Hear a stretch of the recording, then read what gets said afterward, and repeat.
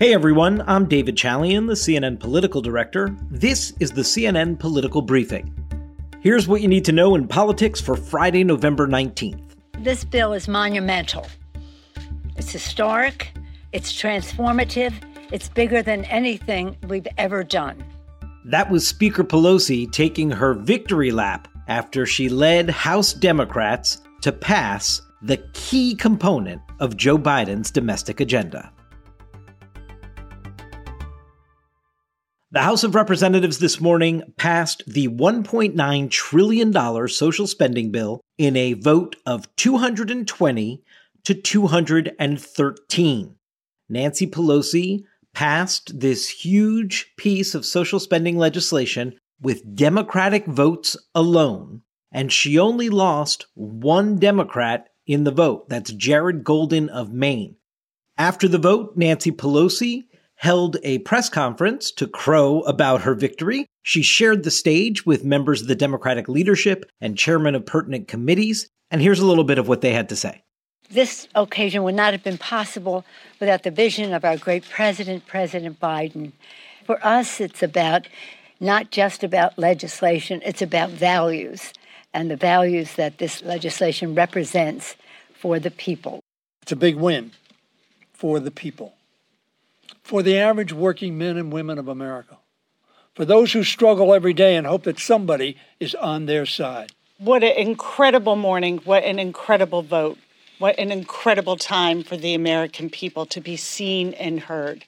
Now that the infighting among Democrats is largely over, at least on the House side, you don't have to have just a message about a top-line number. But now that the legislation has passed the House, Democratic members can go out and tell the constituents about what it is they passed through their chamber. Universal pre-K, child care, paid family leave, an enhanced child tax credit, home health care, an expansion of Medicare for hearing benefits.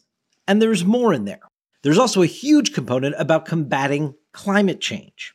But this is not yet the law of the land. The bill now goes to the United States Senate, and it is undoubtedly going to change there.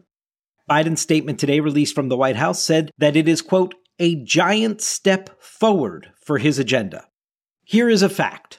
This bill that passed the House does not yet have the 50 Democratic votes it needs in the United States Senate. Joe Manchin, the senator from West Virginia who has been at the center of this entire negotiation, is still not on board with what the House passed today. We know one area of disagreement is the paid family leave. Remember, when Joe Biden put out a framework a couple of weeks ago, that wasn't in the framework because he knew he didn't have Manchin on board for that yet. But Nancy Pelosi and the House Democrats put in 4 weeks of paid leave into the bill. It is likely that Joe Manchin is going to strip that out if it is to pass the United States Senate. And Pelosi acknowledged today there will need to be some reconciling between what the Senate passes and how the House reacts to it when it comes back there. But everyone seems to be suggesting that the vast majority, north of 90% of all the details in this bill, have been pre-agreed to between Senate and House Democrats. And that was the message that Pelosi was trying to sell today. Yes, it has to go through the Senate, it'll come back to the House, but she is basically considering this a fait accompli, and this caps what Jim Clyburn, the number 3 Democrat in the House, calls the third leg of that 3-legged stool. The American Rescue Plan back in the spring, the bipartisan infrastructure bill that Joe Biden signed just at the beginning of this week, and now the House passing this Build Back Better Act. Of course, even though it only was Democrats who voted for it, and Republicans were never part of the negotiation or part of the calculus to actually pass this bill, that didn't stop Republican leader Kevin McCarthy from delaying Democrats from passing it last night. He took to the floor and he broke the record for a speech on the House floor, Nancy Pelosi's record. He spoke for more than 8.5 hours.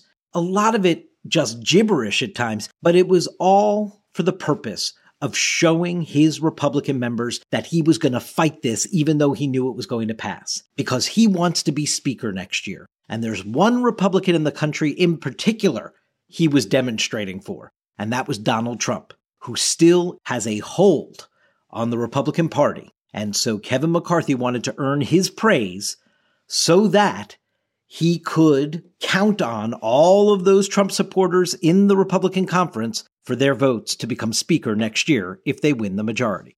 Republican theatrics aside, this is clearly a huge accomplishment for Democrats, but it is not a completed accomplishment. It's going to take some time for the Senate to work through this bill in a way that doesn't upset the apple cart in the House. Joe Manchin can't make this too conservative that progressives then bolt in the House again. So there is still the careful dance of the legislative process that needs to be completed here, and Joe Biden wants to sign that bill into law before the end of the year. That's it for today's political briefing. Thanks so much for listening, and please take a moment and be sure to follow us wherever you get your podcasts. CNN Political Briefing is a product of CNN Audio. Megan Marcus is our executive producer. Greg Peppers is our supervising producer. Mohammed Darwish is our senior producer. Our episodes are produced by Krista Bowe and Taylor Galgano. We'll be back Monday.